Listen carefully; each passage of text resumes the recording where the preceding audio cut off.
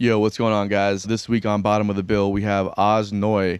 Oz is an amazing guitar player from Israel originally, and now he is living in New York doing his thing. He's recorded with, literally every artist under the sun. It's kind of wild how many pop records he's played on. Before we get to that, make sure you subscribe to the page. Anything you can do to help us grow this thing is greatly appreciated. We also have a merch store. The link is below.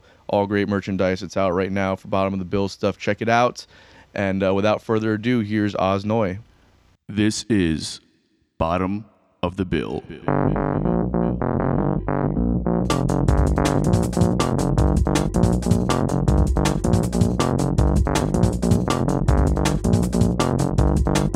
Yeah, man, Oz, I really appreciate you being here, man. Thank you for taking the time.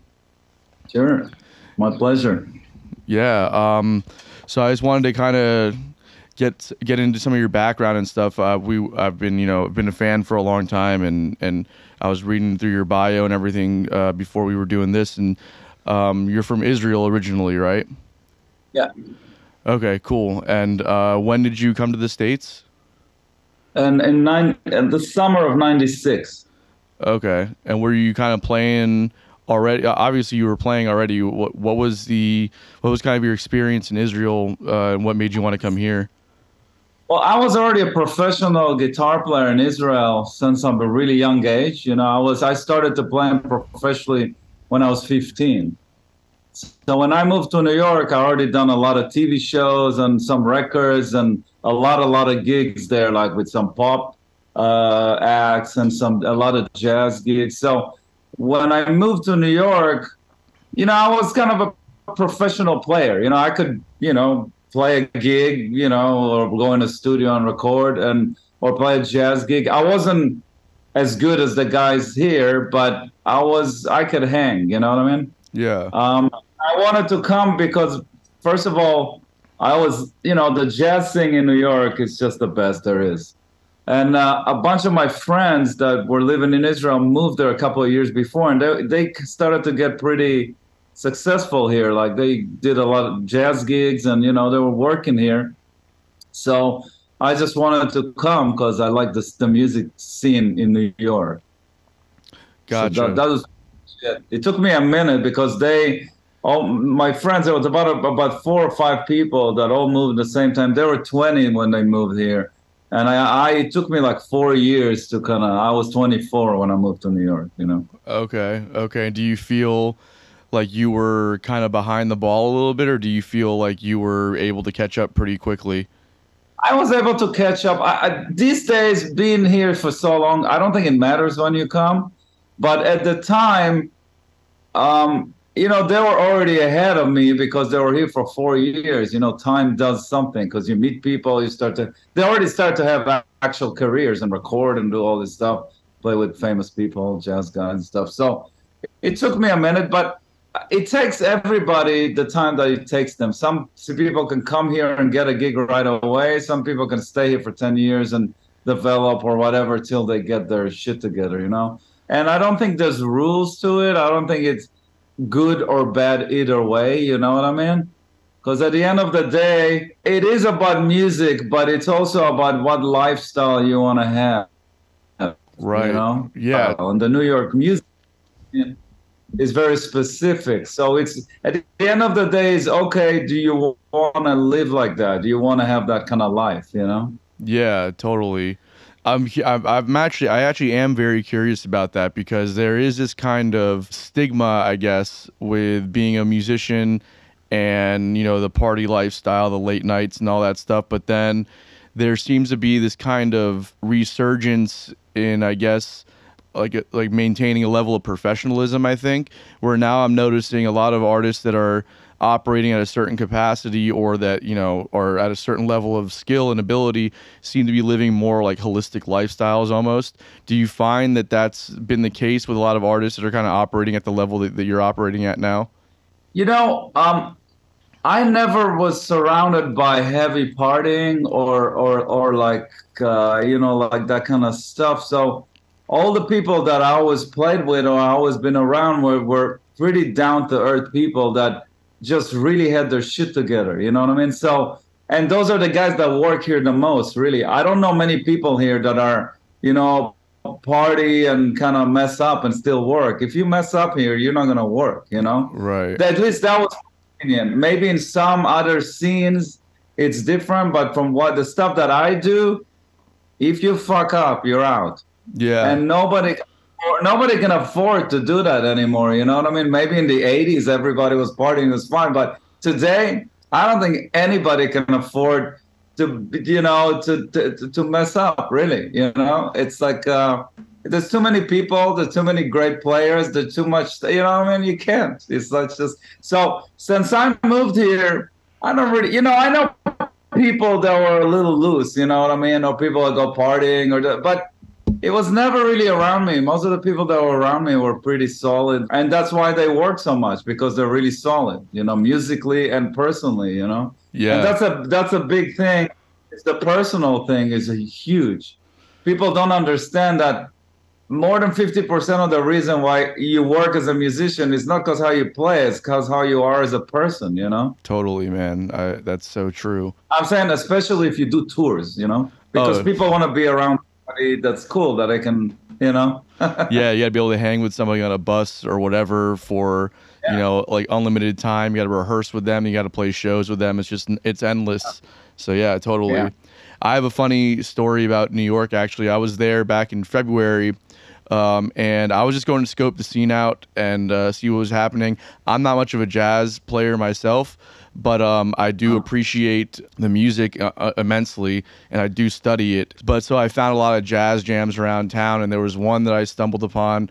I won't say names because I feel like it might get a little with you being on and having that those people around. You might know some of them, and I don't want to put anybody out there. But it was funny because I walked in and there was a guitar player, an older gentleman, and we were listening, and I could tell he was kind of struggling on this gig, and the rest of the people playing with him were all younger, either fresh out of college or maybe a little bit more seasoned, but not quite at where he was at, obviously.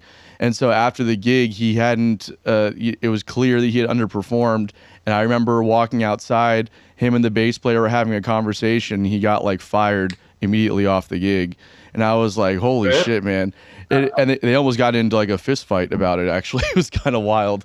But it was interesting because I felt, I do have a bit, I'm conflicted in one way because there's an element of allowing people to come and work things out on a jam where you don't want to be too, you don't want to hold such a crazy standard where you decentivize people from coming and trying to work things out for themselves. But then there's also that level of wanting to maintain a standard of at least the house band where you should be performing at this level to encourage people that want to be at that level. But it was interesting to me, like just like how quick he was able to. I've never seen that happen. I've worked in Miami, Jacksonville. I've been to all kinds. I've just never seen anybody get fired for just not playing at the standard that everybody else was like that before. You know what I mean? It was wild. Is that a culture that you notice a lot of in that scene? I don't think so. I don't know. I don't think so. But I also haven't gone to a jazz jam in like I don't know how many years. So maybe things have changed. Yeah, totally. I can see that. Also, congratulations on the newest single that you released, Ebb and Flow. It's a great tune, man. I really enjoyed listening to it. Which single? What? The latest single that you released back in March. Yeah, it was Ebb and Flow, I believe was the name of the song. With Oh no, it says you were featured on here anyways with Darren Mizrahi. I have no idea what this is. Oh wow. Doron. Oh, Doron with Doron. Doron, it's yeah. not my thing. It's his. He's my music teacher. Oh no shit. Wow. Yeah. Okay. I study ear training with him. Oh really? And he's an amazing musician and composer. So he released an album, and I'm featured as a guest on one song. Okay, got you. I see it. Yeah. Well, that song was amazing. I like the trading that you guys were doing back and forth on it. Yeah. And also Omer Fedi, who Omer Fedi is? I'm not sure. No, that name doesn't sound familiar. Their singer and producer in the world today. Oh wow. No shit. He does, yeah, he's like the king of pop today. So he's on it also. Oh, He that's lives in awesome. LA. I've Yeah. I've noticed that a lot with the pop world. As I noticed, you have like your credits are insane as far as stuff that the people that you've worked with and the kind of stuff that you've been able to do.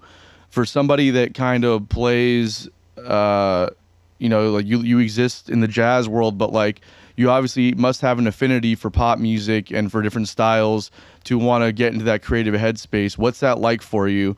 What to go from like this more avant-garde and obscure music to kind of working within the confines of the more, pop centered music. I grew up as this kind of a studio musician. I always played pop. And the reason I play guitar is because of pop music, is because of the Beatles. So I grew up on the Beatles, really. That's why I started to play guitar. And there's nothing I like more than songs, like really good songs. Like I like jazz and stuff, but the stuff that really touches me and I really like is songs. So I'm very song oriented kind of guy. Over the years, I've done on and off. I've done like pop and singer songwriter stuff, and recordings and all that stuff. But I guess people know me as a solo artist because I released these solo albums. And I do, because I'm a jazz player. It's not always, some people have certain ideas about that stuff that, if you do one thing, that's what you do, blah, blah, blah. But I always did both my whole life. And I never had a problem playing the gig, meaning I never had a problem just going and playing guitar parts. I kind of know how to do it. I've done it my whole life. I have my studio chops and stuff. So I never had a problem with it. It was always like second nature to me. It's something that I've done since I'm a kid. Right. And I'm always into it because I like to listen to songs. I like popular music. I like singer-songwriters. I like that stuff. I follow it. So to me, there's never a problem. I think the issue is sometimes from the other side, where somebody go like, "Oh, this jazz guy that has got all these chops." You know what I mean? But it is what it is. People that know what I do, they call me to do those gigs. There's not a lot of that coming out of New York, but sometimes I get to do certain gigs where I'm in a house band and playing for like some big artists and stuff. So it's just that kind of a thing. And my focus artistically is just my music and just because I'm lucky that I can do it. Yeah. A lot of people do that stuff and they just can't. They just don't have so I'm lucky. I have a place in New York I can play every week. Not every week, but there's a couple of places I play in New York, but the main place is the Bitter M, where I played for like, I don't know how many years, like 20 years or something. So I can always play there and develop my music, and I can do different shows with different people. So I have an outlet to do my stuff. I don't know if I would live somewhere else, and I wouldn't have that if I would be able to do it. All right, guys, this episode's brought to you by Best Buds CBD Store. If you're like me, maybe THC isn't always the right high for you, or maybe the legal status of THC has you a bit hesitant to indulge. So at Best Buds CBD Store, they have an array of CBD and Delta 8 THC products. These guys truly care about their service, so everything is meticulously sourced and prepared to deliver a top-notch product and experience. If you head to their website, you'll find all kinds of educational information regarding Delta THC and CBD. Not to mention, if you use promo code BotBPod, that's BOTB pod, you'll save 10% on your order. This is not a one-time deal. If you use promo code BotBPod, every time you place an order with Best Buds, it will give you 10% off. That's in perpetuity, forever. So head over to bestbudscbdstore.com and start saving on all of your CBD and Delta 8 products. Enjoy, guys. I love that you described it this way, that there are guys out there that can play and play the part of whatever they want, but they don't have the fortitude or wherewithal, maybe is the right word, to take on the role of like an artist per se, which is something that you do. And I'm curious as to what being an artist versus a musician means to you, and how you've been able to cultivate that using your different experiences as a side guy over the years. When I moved to New York, I never wanted to think of. I never thought about being a solo artist. It wasn't like, oh, I'm gonna move to New York and be a superstar. It was never that. I just wanted to move to New York and just play with really good players and play really good music. It was never. I never thought about becoming a solo artist. But the funny thing was, before I moved to New York, when I was in Israel, I started to do this little trio because there was a period of time that I wasn't getting called to do jazz gigs. Like I always did pop gigs in Israel. I did like, famous singer-songwriters and TV stuff. But the jazz thing there was up and down, and I like to do it. So I formed a trio in Israel, and I started to play some places, and it was pretty good for like about the year or two before I moved to New York. I played a lot, and it was good. You develop stuff for your chops and stuff. So when I moved to New York, I basically kind of formed that same kind of trio because I wanted people to kind of notice my playing. You know what I mean? So I formed a trio here, and I started to play that club, the Bitter End, and I don't know. Now I think about it kind of foolishly enough. I thought that if I'll do it, people will notice me and start calling me to work, to play. So people did notice me, but I didn't know was when people notice you as a band leader, they don't actually call you to play because they see you do your thing, So true, man. So at the time, I kind of didn't know that that's what it was. So I just kept doing it because I had a good time and I had a gig or two that I can do it and I can write music and I can call all these like great players that I always wanted to play with. So for me, it was an outlet to really meet musicians. So, but through the whole time, I wasn't thinking about being a solo artist. It wasn't a part of my thing. So what happened eventually was I was playing the Bitter End, and a friend of mine, they used to record. There was two mics, and there's still two mics in the room that they record really nice. So I did this little demo of a bunch of tunes, and a bunch of friends of mine heard it and says like, "Hey man, you should make an album from this because it's got a vibe," which it really did actually. So I just did a live album, because I just thought I still didn't think about anything like I'm a solo artist. I just thought it would be a cool thing to do. You know what I mean? So I did it, and that's kind of how my whole solo thing started. But to answer your specific question, in order to be an artist, first of all, you normally need to write music, and I always wrote. And usually when you write music, you need to write it for a certain situation. So I had a trio and a certain concept in mind, and I had a gig where I can do it all the time. So that's how it kind of developed. In terms of being a solo artist, you have to have your shit together. Right. Because if you don't, things are not gonna, happen. And I tell this to everybody because I've been doing it for a really long time.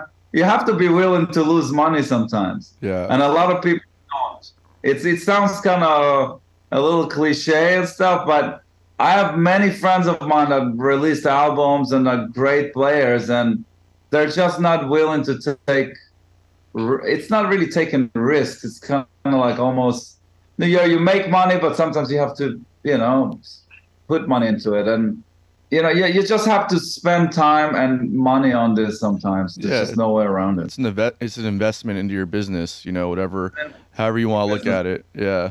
And a lot of people are just not into that, period. It comes down to just that at the end. It sounds almost counterintuitive to me as a musician, because I feel like a lot of us didn't get into this because we wanted to play, cover bands and stuff like that, which is, a huge thing that musicians often just kind of succumb to. They do the cover band thing, the corporate, the wedding thing or whatever, then they end up never really creating because, again, like you're saying, they're not willing to take the hit on the money side or whatever it may be. And it seems like that's what you'd want to do as an artist or as a musician, because for a lot of people, you got into playing an instrument because you wanted to create in some capacity, So to kind of relinquish that instinct to the dollar almost seems a little counterintuitive to me as an artist. I would like to say something about that. First of all, not everybody needs to be a solo artist. Not everybody needs to write music. Of course. Like you can be a really good player that just sideman gigs. And I personally don't see any problem with playing covers. You know what I mean? Like if it's good, it's good, So you don't have to, it's only if you want to do that, it's only if you have this desire and something to say as a solo artist, you know what I mean? Like you don't, there's like hundreds and thousands of musicians that are really great that just do other stuff. It's fine, you know what I mean? Not Right. it's everybody. No, totally. Um, and I never saw music like you know who Steve Ferrone is, the drummer? I don't think so. He's a famous drummer. He's Tom Petty's Heartbreaker drummer, but Gotcha. he's a very famous studio guy. He played on gazillion records. So he told me, he's a good friend of mine. He told me once, well, thank God I'm not working for a living. you know? So it's kind of like that. When you play music, you don't feel like to me, it's not work. You know what I mean? Like there's certain things that feel like work, but I never thought about music as a job. You know what I mean? That's my point of saying that. Right. So some people do think about it as a job, and then it's still fine. You still make a living. You're still playing an instrument, but it may not be as thrilling as as just playing artistic music, or you know what I mean? Yeah, totally. I think that's another important thing for people to keep in mind is that we had do you know Kevin Scott? Yeah, of course. Basically. Okay. Yeah, Yeah. he was on the podcast a few weeks ago, and he made some really good points about even being a side guy, and like, doing a gig for the love of the music or because you have some kind of creative input in it. Those two things can be true separately, but to never think about money as the thing, at least at first, like for a while, because even as a side man, even if you don't want to be an artist, I do believe even as a side man, you might have to lose some money at first to take advantage of an opportunity that could help elevate you to a different place. So that's kind of the point that Kevin was making too, and it kind of just it echoes what you're saying right now about not looking at music as a job, and when you take that. No. I'm sorry. At the end of the day, it's supposed to be all about the music. Exactly. And look, everybody's doing shitty gigs sometimes. I do shitty gigs sometimes too. You know what I mean? There's no way around it. You just do. But, so in those situations, you do think about the money, but still, you're playing guitar. You know what I mean? You're not shoveling or whatever, or working in a bank or whatever. You're playing music. So it's fine. It's just a matter of, if you only do that all the time, that is probably gonna draw your soul. But if there's a mix, and you make a living and you do everything else, then it's fine, But as long as it's all about the music, it's okay. Yeah, for sure. For sure, man. What are some of the? This is kind of like one of those cliche questions, but I always enjoy the conversation. Do you have like any moments that pop out to you about like some of the shittier gigs that you've played, whether it be patrons or band leaders or side guys, just things weren't working out properly? I'll try to not think about those. Yeah, I feel that. There's some gigs, I don't do them much anymore. I try to avoid I guess, thinking about the bad gigs. Like sometimes if I do something bad, I just kind of erase it from my memory. I was like, all right, that was that, and that's it. Yeah, for sure. Anything. I've done some stuff that was not happening.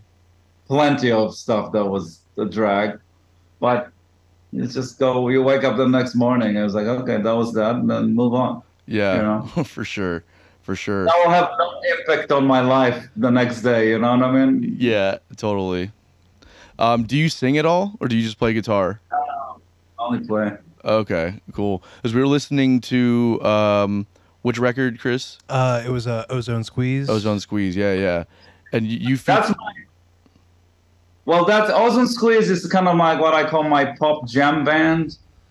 It's a project, it's kind of a side project that I started 5 years ago. So it's me and Darren Stanley is a drummer from Atlanta. Okay. And Ray Thistlethwaite he's a keyboard player that plays keyboards, left hand bass, and sings, and also writes. So we did one album 5 years ago as a trio. We toured with it a bit, like people kind of know about it. And then we were supposed to do another album and pandemic hit, so it took us 5 years. And this year, in January, February, we released another album and we added a girl singer, Sarah Nemitz. So now it's a quartet. And we released a new album called Squeeze It. It was released in maybe February or March of 2023. Okay. And we did a little bit of touring in the U.S., and that's pretty much it. We're just trying to see when the next time we can tour again. Yeah, yeah. Now, when you're so this is one of those projects that would you consider like a passion project, something that you've wanted to do that you just didn't really have time earlier on? Well, a bunch of years ago, me and my manager were talking about stuff, and he says, like, man, you got to do something that's more like jam bandy or more like song oriented. And I was like, sure, because I'm into that stuff. I never made a band like that, but I'm into it. As I said, I played on songs. Like, I love songs. That's what I kind of, So I started to think about it, and I found these two guys, and Ray writes really great stuff. So the first album has a bunch of covers and some of Ray tunes, and the band has a real sound, And the thing about this band also is there's guitar solos and stuff. It's really, you can stretch, So it's really like a pop jam band. The songs are like more pop oriented. They're like really good written songs, but then there's sections that you can kind of jam. Yeah. So that was that, and then the new album is even more of that, Okay, and with would you say a similar ratio to covers versus originals, or are you guys writing more in this next one? In this new album, there's more originals, because Sarah, the girl singer, she writes great too. So it was more originals. Gotcha. Yeah, And even we do kind of our versions of it, Right. As far as like releasing the music and all that, and then like are you trying to kind of build tours around the releases and everything like that, or are you just kind of releasing the music and just seeing what happens with it? No, the way it works for me, it works for everybody's differently. I release an album and then I tour behind the album. Right. That's kind of the way I do it. I've been doing it for a while. So, for example, the Ozone Squeeze record was released in March. We had a tour in March. And now it's a little problematic because the keyboard player, Ray, he's very busy. So we're just waiting to get another opportunity to tour again. But I'm just finishing now a live album that I did with my band with Dennis Chambers and Jimmy Haslip. Fuck yeah. So that record is going to come out in September, October. We're going to tour. Okay. So that's kind of how it works. I don't always have to release an album to tour, but when you have something new, it always helps because it's more of a thing, Plus, you can push. Plus, you can, sell it at the gigs and stuff like that. So it always helps when that's the case, Because like there's also like there's whatever you come up to get a little bit inside baseball here. We come up with the marketing assets, and then you have like people want to talk about it more. It's something new and fresh, so it helps in the PR. The marketing side. Do you have people helping you with that, or are you kind of just doing it all yourself right now? I don't do anything myself. I'm on Abstract Logic. It's a record label, Right. And they also so they basically book me. They release the albums. They kind of do everything. Wow. I have somebody that does my social media for me because that's a whole other game. But everything else is pretty much Abstract Logic. I'm curious as to how touring has been since COVID and all that. I know that bands at a very at the local and regional level, like mine was, experienced extremely difficult terrain to start touring again after COVID. I mean, if ticket sales were hard before, they were real hard afterwards. So how have you, to release a record earlier this year and then one later this year, and then ideally tour on both of those things? That's not an easy thing to pull off, especially when you're talking about ticket sales. So I'm curious as to what that landscape has looked like and how you've been able to make it work. First of all, nothing is what it was. It's not the same, you know? So in terms of ticket sales, I don't know about that. Things are different in general. That's even not had to do with anything to do with tours. People are just get used to sitting in front of their computers now, so it's harder to get people out. That's just what it is, and that's been the case for a while. The problem with touring is that the cost of traveling is really high now. Exactly. Flying and hotels and all that stuff, it's so expensive now that I had to cancel some shows because here and in Europe, by the way, because I was not able to get. I would lose money by getting somewhere. You know what I mean? Because the travel was so badly expensive. So I think that's the main problem that everybody's dealing with now is the cost of travel, and that affects touring. You know, that affects it a lot. In terms of crowds, I don't know. I started touring again a year and a half ago, and when I started touring, we were still wearing masks on the plane and stuff, and even you know what I mean. So it was right when it was possible to do. In terms of the people showing up, people did show up, but it was kind of like some places were better than others, so it was still kind of a little like this. I think the main issue right now that everybody's struggling with more than anything is just the cost of moving around. Right, right. Because like, and so you guys aren't like traveling by bus or by van or anything. You guys are just doing flying dates only. A lot of flying dates, sometimes vans, but even that, it's like everything is just more expensive now. Yeah. Hotels are more expensive, like everything is. So it's just really hard to kind of move from one place to the next. And even if you raise the ticket prices, it's not balanced out quite. It's still kind of wacky. Yeah. When you're an artist, like I think I'm releasing an album, I have to do this. I have to go and tour. Some people would not want to do it because I don't want to take the chance of not making money or not or whatever. You know what I mean? So it's a thing that you kind of have to be. It's almost like something that it's like a hobby. It's like a bad hobby that you have. It's a bad hobby, yeah. Especially if it's your only source of income. You're just like your hobby is like draining. If that's the only source of income. Yeah. It's Yeah. like a bad. Yeah. That's kind of like what I'm curious about is because like there's this part of you that's like, and most artists are like, yeah, we don't want to lose money, but we have to do the thing. And hopefully you make up for it because with the travel expenses being high, you have to, make up for that on ticket sales or whatever else the money's coming from, and people aren't showing up the way that they were before. So that's going to hit ticket sales as well. So then you have merchandise, and hopefully by touring and getting the word out, people are going to your website and streaming your music, and you're making it up in some other kind of way, right? Is that kind of what the hope is? Yeah, well, to be clear, I don't go out on tour and try to lose money. But Of course, if you go out, basically when you go out on tour, you're supposed to make money. You know what I mean? Of course. But situations where, and I've been in those situations before the pandemic too. It's like there are situations sometimes where the numbers don't add up because maybe there weren't enough people at the shows, or maybe I don't know, the hotels were too expensive. It's all these like things that just kind of sometimes don't add up, and you just have to eat it. And then you do one thing, and after that you do another thing that pays really well, and it all adds up to something. Yeah. So it's just like look more like the global picture of what it is. Right. And people say fuck it and just don't do it. Some people do. No, really, it's like you don't have to do this, you know what I mean? Right.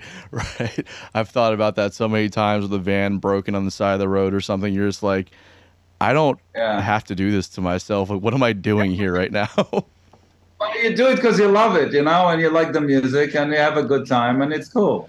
Yeah, totally. It's a great experience overall. I mean, it's really hard to think about another lifestyle when you're traveling and you're meeting people, seeing all these great places and playing your music and seeing how it's affecting people.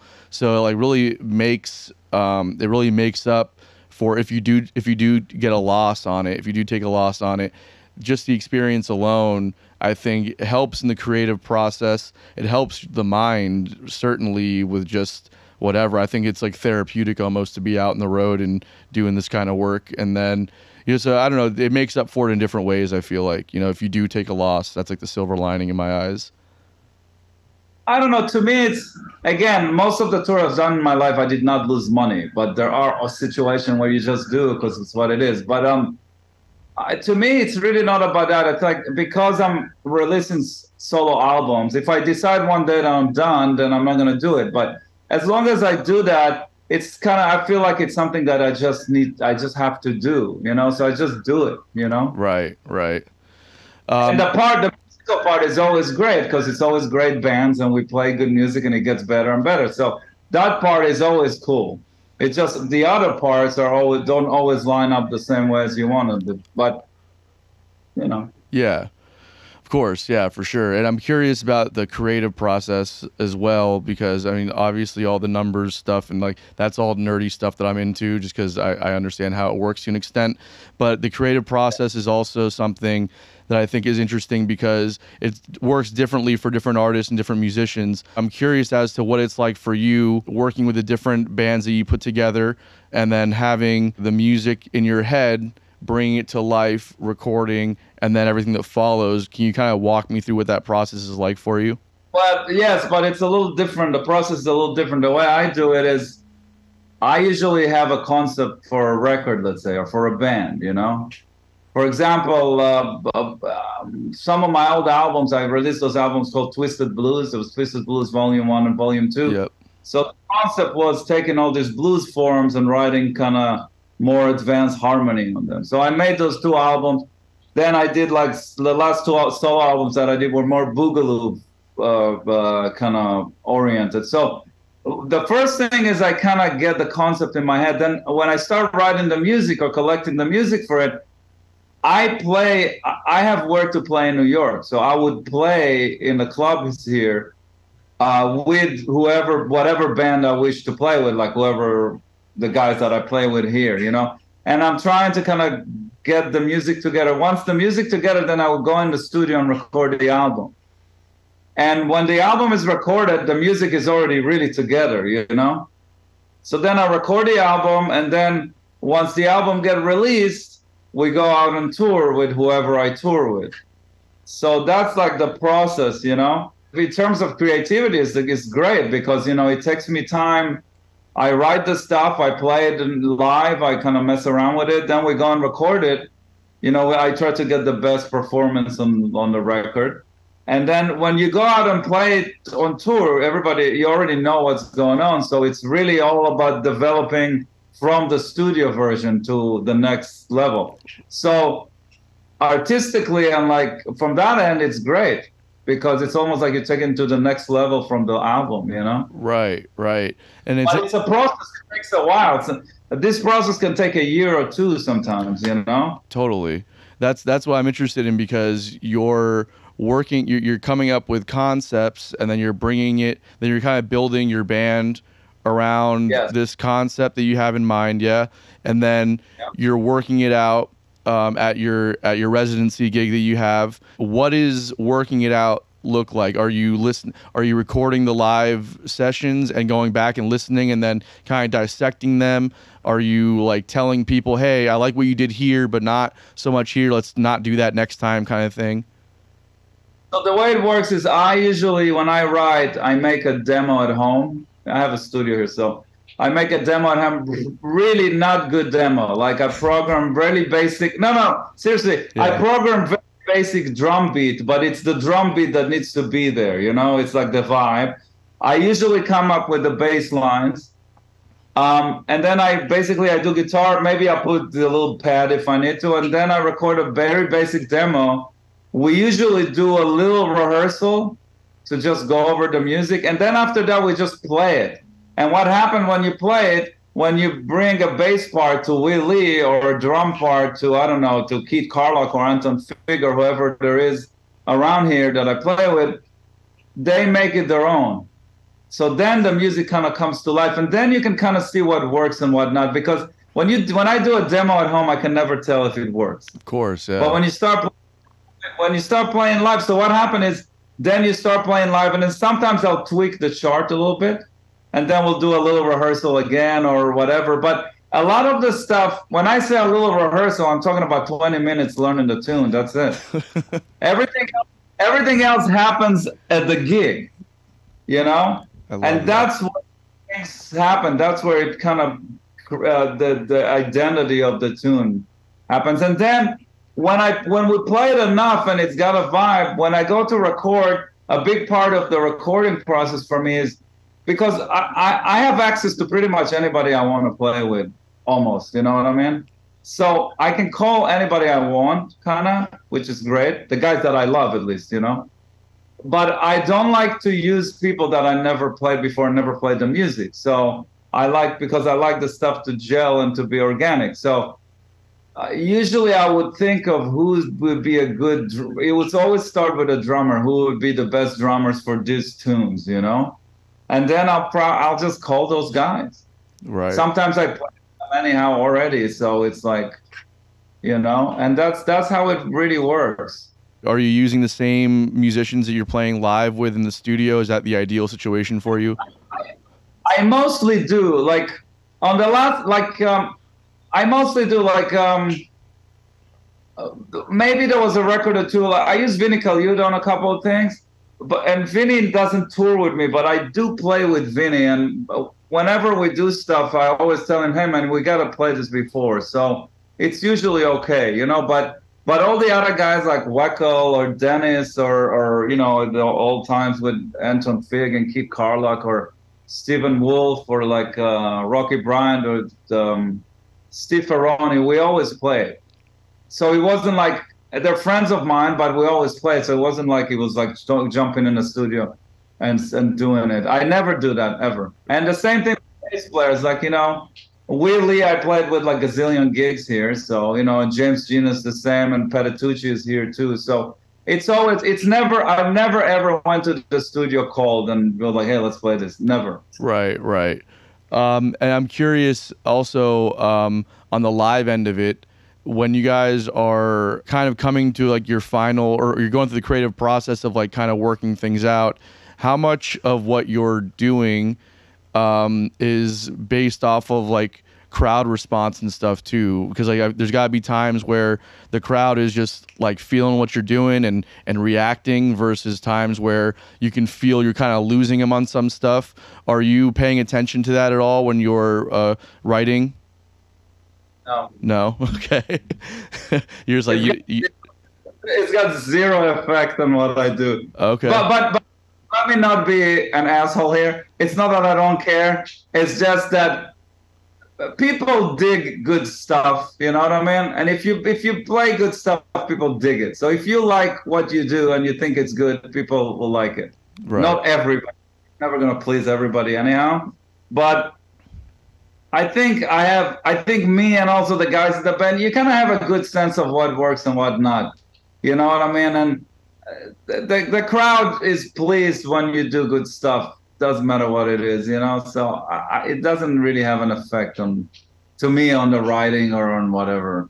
You know, it's different with songs, but when you play songs and you have lyrics, like it connects to people in a different way. Like you can really see people getting into it. With jazz, it's so abstract, you know what I mean? Right. So people are connected to the grooves and the sounds, and it's not something that hits them like somebody saying, I love you or something. You know what I mean? It's a different kind of connection. So it's not the same. You can't read it the same way, you know? Right. No, that's totally true, man. I've always been curious about that, because you talk about but you hear about like different forms of art where they do, like comedians will often work things out and see crowd reaction to see what's working and what's not.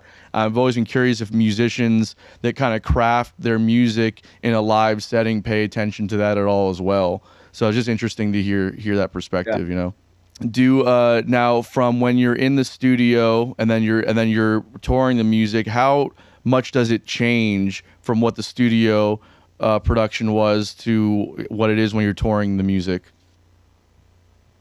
The tunes kind of stays the same, but everybody interprets them a little different. It depends on who's doing the tour. Right. Like, for example, playing with Dennis Chambers sounds different than playing with Dave Weckl. You know what I mean? It just sounds different. Everybody's got a different approach. And I love it because that's inspiring to me, because I don't want the thing to be just like the record. I already did it. So the tunes are the same. The jamming aspect changes a little bit, but it's still within the form of what the song is. It's just there's a lot of freedom, especially with the improvisation side. So I think it gets better after you start touring. After the record comes out, you go like, "Oh, I wish I can go and record now," you know. Right. Yeah, of course. But it's just changes. You know, it's different. It doesn't change drastically, but it does change. You know. Yeah, it's a bit of it just Better. right. Yeah, especially if you're, when you have guys at that caliber that you're surrounded with, it's like they're just kind of bringing their own flavor to it. If it's a different artist than who's on the record, it's like they come in and they just add their flair to it, and it could be better or just different, Exactly. And also, there's certain guys that I tour with that are good guys to tour with. They're great players, but they're also good to tour with in general. So they have their own thing over the music, and I'm not attached to anything. As long as the vibe is there, like of the tune, I'm fine. Right. Right. I'm really not that specific about, if there's a signature groove or signature bass line that needs to be there, but anything else, I kind of trust the guys I play with. Sometimes they come up with stuff and they're like, oh, that's cool. Yeah, for sure, man. It's so important to be able to trust the guys that you're playing with to make creative choices. It allows you to take your hand off the wheel a little bit and really focus on what it is you want to be saying there too. Yeah. And have you? So another thing I'm kind of curious about is I love in this style of music what happens with, like, especially guitar tones and stuff. There was like this kind of thing that started happening where there's a lot of like jazz harmony and then all this fusion stuff where you have guys like Pat Metheny and Schofield and Mike Stern. Obviously a lot of jazz influence and harmony and arrangements and stuff, but then the guitar using like these wild effects and just kind of having a whole different thing. And I noticed this a lot in your music too. Can you kind of speak to some of that creative energy and why that happens in this versus more traditional styles of jazz? I first of all think that jazz opened up a lot since I grew up playing jazz. Like, it really opened up. It's like, to me, all jazz now is really fusion. Like, fusion is kind of a bad word, but if you really think about fusion is just a mix of styles. And, there's a bad connotation for fusion because of the 80s, because everything was very technical. But fusion is also Miles Davis and Mahavishnu Orchestra and all that kind of stuff. So to me, jazz today is all fusion because they mixed, a lot of the R&B and the soul are getting mixed into that. And everything is getting mixed into jazz now. So I think that's great.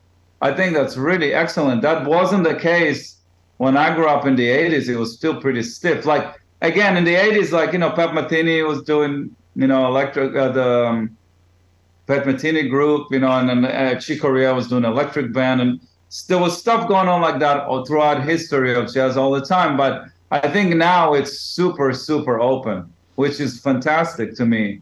That, like, guitar players don't have to play a jazz box anymore. They can play with reverb and delay and loops and all that stuff. It's excellent. Yeah. It's fantastic. They can add anything they want. There's no real, oh, this is not jazz, this is jazz. It used to be like that in the past, but not anymore. And I think Miles was the guy that was like the king of that. He kind of, but he really always tried to push and open, to the next thing. In terms of using effects and stuff, I started using effects from the beginning because when you play a trio platform, there's a lot of space to cover. Right. Guitar, bass, drums. So effects and electronics and loops and all that stuff, it just makes sonically things more interesting. And I've done it forever because I could find space for that in my music. Sometimes you play music that doesn't have the space for it. So you also have to kind of write the stuff or find the tunes that you can do this stuff on, you know? Right, right. And are you paying attention to that kind of thing when you're writing the tunes, or you're like, well, I want to use this effect. I want to be able to have delays or, chorus effects happening here. So I'm going to make sure that there's space for that to exist. Kind of like I don't really think about that when I write, but when the tunes come together, I have certain kind of little things that I do, tricks that I do with either delays or loops or the Leslie pedal, stuff like that, or tremolos that I go like, oh, this will fit here or fit there. And sometimes I try to go for other stuff, but effects does make a difference in writing. Like it's inspiring to be able to, do stuff and add, because, once you put a delay on, it changes a lot of things, Like you can write a tune just based off like putting a delay on the guitar or something. Look at you two. It's It's like a whole model, it seems like. Yeah, exactly. So those things have power for creativity. You just have to look if you go into a gig and playing Stella by Starlight or a standard, and it's a swing gig, you might not have that open spots where you can do it. But if you play your own music or you play things that are a little more open, then you can definitely find ways to incorporate that stuff. Totally. Are you working, do you practice that kind of stuff at home, or are you mostly using the gig to figure stuff out? I don't practice that at home. With looping, I do a lot of live looping, like in real time. So with that, sometimes you have to, I wouldn't say practice it, but you have to have the certain concept of what you want to do. And you do it live, and a lot of times you do it, and it sucks for a while till it comes together. Right. It really is what it is. But you just you kind of know what you're doing, and a lot of the times the coolest stuff happens from mistakes. Like you do the loop and it came in the wrong place, or you reversed it, or something was a mistake, and suddenly you go like, oh wow, this is cool. This happened to me with effects too. Like I remember one time I was in Japan and I hit the tremolo pedal. It just like my foot hit everything on 10, Yeah. So I was playing, and then I suddenly hit the tremolo, and all I heard was like, grrr, and I was like, shit. But then I went with it, and then it became like a trick that I do on a rhythm guitar when I put the tremolo on 10 and I add it into the rhythm, So sometimes this kind of stuff creates it's like happy accidents, Yeah, totally, man. I love the way you think about all this stuff. Have you thought about getting into producing at all? Have you done much producing for other artists? Yeah, I do. Like, I'm not like a producer. Like, I don't sell myself like that, but I produce stuff because I know how to build grooves. I know how to get sounds. I know how to do studio work. So yeah, I've done stuff for people sometimes, like some songwriter stuff. Yeah. I can actually produce jazz records because I do it on my own all the time.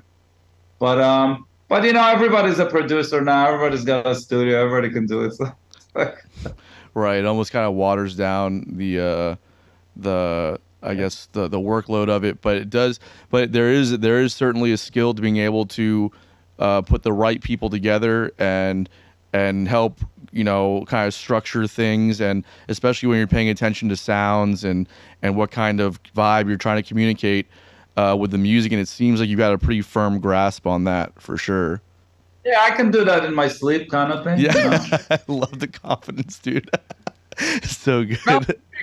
To me, that's easy, you know what I mean? Yeah. If I don't have to write and I just have to put things together to make it sound good, to me, it's like a piece of cake. That's not even, Yeah, totally, man. Well, I don't know if Chris told you, we have a segment that we do here at the end of the podcast. It's called Unpopular Opinions. And we'll each just kind of go around. It doesn't have to be music related if you don't want it to be. It can be about whatever you want. So, Chris, what you got? Awesome. So the hybrid guitars, these like Fender Acoustasonics, these acoustic electrics that are really trying to be both. Yeah. They take the worst qualities of both instruments and put them together. I have not played one of those that I thought was great once. Yeah. Sorry. And I love Fender. I play a lot of Fender stuff, but those in general, those guitar lines are just not working for me. I could see that. Have you played much of those, Oz? I have one of those guitars. I like it. I think the idea is you don't want to you have to have the right expectation for this thing. Like, I think this thing will work really good either to an amp or to direct and to get like more synthetic kind of sounds. I don't think it's supposed to give you that acoustic sound, you know what I mean? Yeah. I think it's more to get those kind of like half processed, half electric kind of sounds and make them, you know, I think it's got potential actually. I have one, I have not used it, but I kind of noodle on it or take it around, but I haven't used it on anything. But I think it's got potential for some stuff, but it's different. You can't expect it to sound like an acoustic guitar. It's more like an electric acoustic. Yeah. You know, and actually, you gotta commit to that. You know. yeah, and that's a good point as like a studio tool because I've always like seen it at, Exactly. like, and I've played it live and stuff like that. And live, it doesn't feel like an acoustic or sound like one, and it doesn't feel or play like an.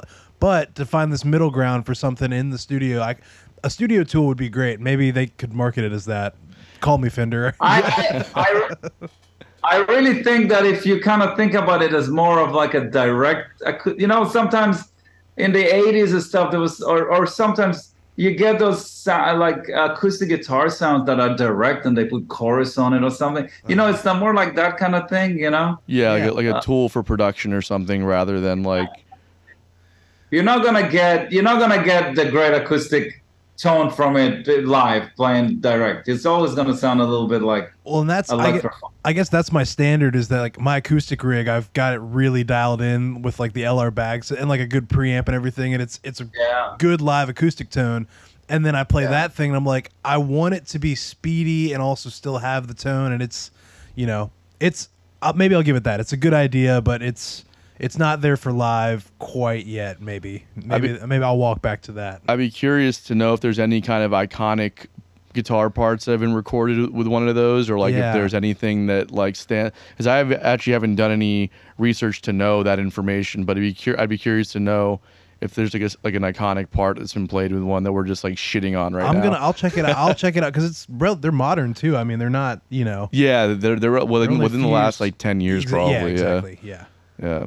You know, there was in the 90s, I think, when Sting came out with Nothing Like the Sun, that album, there was that, or like Phil Collins, that whole era. Dominic Miller was playing on a lot of that stuff. And Dominic plays nylon string guitar direct. Okay. And it became a sound, you know? There was those Gibson guitars that were kind of thin, you know, that. And a lot of that was kind of the sound of like the late 80s, early 90s. I think that's the era, maybe mid, you know, where the direct sound has become like a thing. And you can hear it on those records, some Phil Collins records and Sting records. It's not mic'd guitars. And also, I know it for a fact because it's a friend of mine, Dominic, but a lot of those Sting guitars from that era are direct. Yeah, no, that totally makes sense. Amps, you know, so it's the same thing with this guitar. It's like something that you can kind of create a new kind of little different texture that's not really an amp, but it's not acoustic either. I think that's why they kind of developed this thing. I don't know if anybody made a career out of it yet, but Maybe one day. that's my opinion about it. You know what I mean? Yeah, for sure. Well, I see an avenue for you then. So there's your next project. I don't know what. It's nice to have it, but I don't really use it much. I haven't found anything to use it for. You know. Yeah. Well, you got an unpopular opinion, Oz? Unpopular opinion about the gear, Just or in general, it can be literally any. We've done food. We've done like Movies. It can be about whatever you want, literally. I noticed something lately. I don't know how many Jazz New York guys are gonna listen to this, but you know who Kurt Rosenwinkel is? Yeah. Yeah. Guitar. So he's like the kind of new jazz guy forever. He's like the man, you know. And he's got a thing where he uses this thing called the Pog, Oh yeah. the electroharmonic, and he takes what it does. He does something really brilliant. He takes with the Pog, when you put it on, you can take the picking out of the note. He made like a whole signature sound out of that, which is great. It's his own thing. He owns it. And every time I hear a jazz guitar player guy use that pedal, it immediately sounds like him. And I just want to tell all those guys, take that shit out of your pedal board. It's over. Find something new. Right. Because it's like almost like, like I don't know, like Eric Johnson on a fuzz face. You play that sound for 1 second, that's Eric, So I know it's hard to do because it's a really cool sound and it kind of gives you a vibe, but unless you want to really sound like Kurt, you gotta not do it. And I've seen a bunch of people do it in New York, and I'm not the guy to tell them no. But that's my opinion about it. Is it's over. He owns that shit. Move on. Move on. Yeah. Yeah. That's fun. I feel like Pat Metheny had a similar thing in like the '80s too, but it wasn't a Pog. It was some kind of like synth sound. I don't know do you know what it was? He had that synth guitar thing, but he also had that stereo chorus, Right. on his guitar. It's like once those guys do it, it's great and everything, but you have to find your own shit because unless you really want to sound like him, Yeah, it's great for So like that's it's like a popular. tribute for a second or something. Like if you're doing a solo and want to almost like give him a nod or something like that. Sure, Yeah. but if you use it every solo and you're just trying to pass it off, like get out of here. Yeah. because I remember Eric Johnson's a friend of mine, and sometimes we play together. And one of the times he was playing in New York a bunch of years ago, I sat in with him, and he goes, "Yeah, just play my guitar and plug it to my Marshall." And every note I played sounded like him. Yeah. Like every note, you can't get away from that sound. And I remember going like, "Oh shit, what I'm gonna," So it's kind of that thing where it's great, but he owns it. Move to another area, you know what I mean? Yeah. Speaking of Eric Johnson, have you heard that record that him and Mike Stern did together a while back? Yeah. Oh my God, so Yeah. fucking good. Again, I don't come from that world, so I only discovered it like 4 or 5 years ago. And when I heard that song "Wishing Well," there's like a live version that Mike Stern does with Richard Bona on bass at one of the jazz fests. Oh my God, man, fucking blew my mind. It's such a beautiful melody. Actually, me and Mike is a good friend. We're actually playing this Thursday together, the Bitter End. Oh, really? Mike, That's Mike. awesome, man. Yeah. It's fun. When I was in New York back in February, I saw the Bitter End pop up because I was looking for places to go to, and I just didn't get a chance to make it there. I found a bunch of other great places. I just didn't get it. But next time I'm there, I'm going to go and check it out. It sounds like there's a lot of cool shit happening. Are you familiar with New Blue also? Yeah, New Blue is cool. Yeah. New Blue is. There's not a lot of places anymore. A lot of places in New York closed. There is still places, but it's not as much as there used to be, Yeah, and that's what I've heard for sure. All right, let me do my unpopular opinion this week. Let's see what we got. I don't really have any music-related ones. So I hate the subtitles when people put subtitles on and you don't. And like if you speak English and you're not deaf, why do we have subtitles on when we're watching movies, especially if we're watching like comedies where it takes the punchline out of everything? Like you're trying, like I get that you want to, like, some people are better readers than they are listeners, and I get that. But I mean, bro, talk about killing anticipation for anything that you're watching. I don't know. I hate it. Yeah, I would say as a foreigner that English is my second language. Some movies, not all movies, but some movies, it helps because you can kind of sometimes don't quite understand what they're saying, Totally, and I get that 100%. My family is from South America and from Cuba, and we have to often make those adjustments, and that's totally fine. But when I'm like with my friends and stuff that don't, where there's none of those precursors, and one person wants the subtitles on, I'm like, bro, it's also distracting because like I end up reading them and not watching the movie, so I'm just like, fuck, I'm missing shit. You know what I mean? Just That's read, true, you're right. read slower. Read slower. Read slower. Don't give away your own punchline. Well, my thing is I stand in front of a guitar amp too much to hear everything. So like, okay, yeah. The rest of us here don't stand in front of guitar amps or anything. I'm just saying, it's nice to be like, what did he say? Oh, I get it now. It makes sense. Yeah, I feel so I'm you. a subtitle guy. You're a Get banned. subtitle guy. All right. And Oz, how do you? So for you it helps, but how do you feel about it in general? If you don't need them, do you like having them there? No. No, you're not into it either. Okay, I'm not alone on this one. All right, fine. Bro, thank you so much for taking the time with us today. It's been an absolute pleasure getting to pick your brain. I love talking to all you guys at this level. It's always inspiring for me. And so I just appreciate, again, the time and everything. Thank you. Thank you. Yeah, man. Have a good rest of the week. And I look forward to everything you got going on, man. Cool, man. Thanks. All right. Bye. Bye.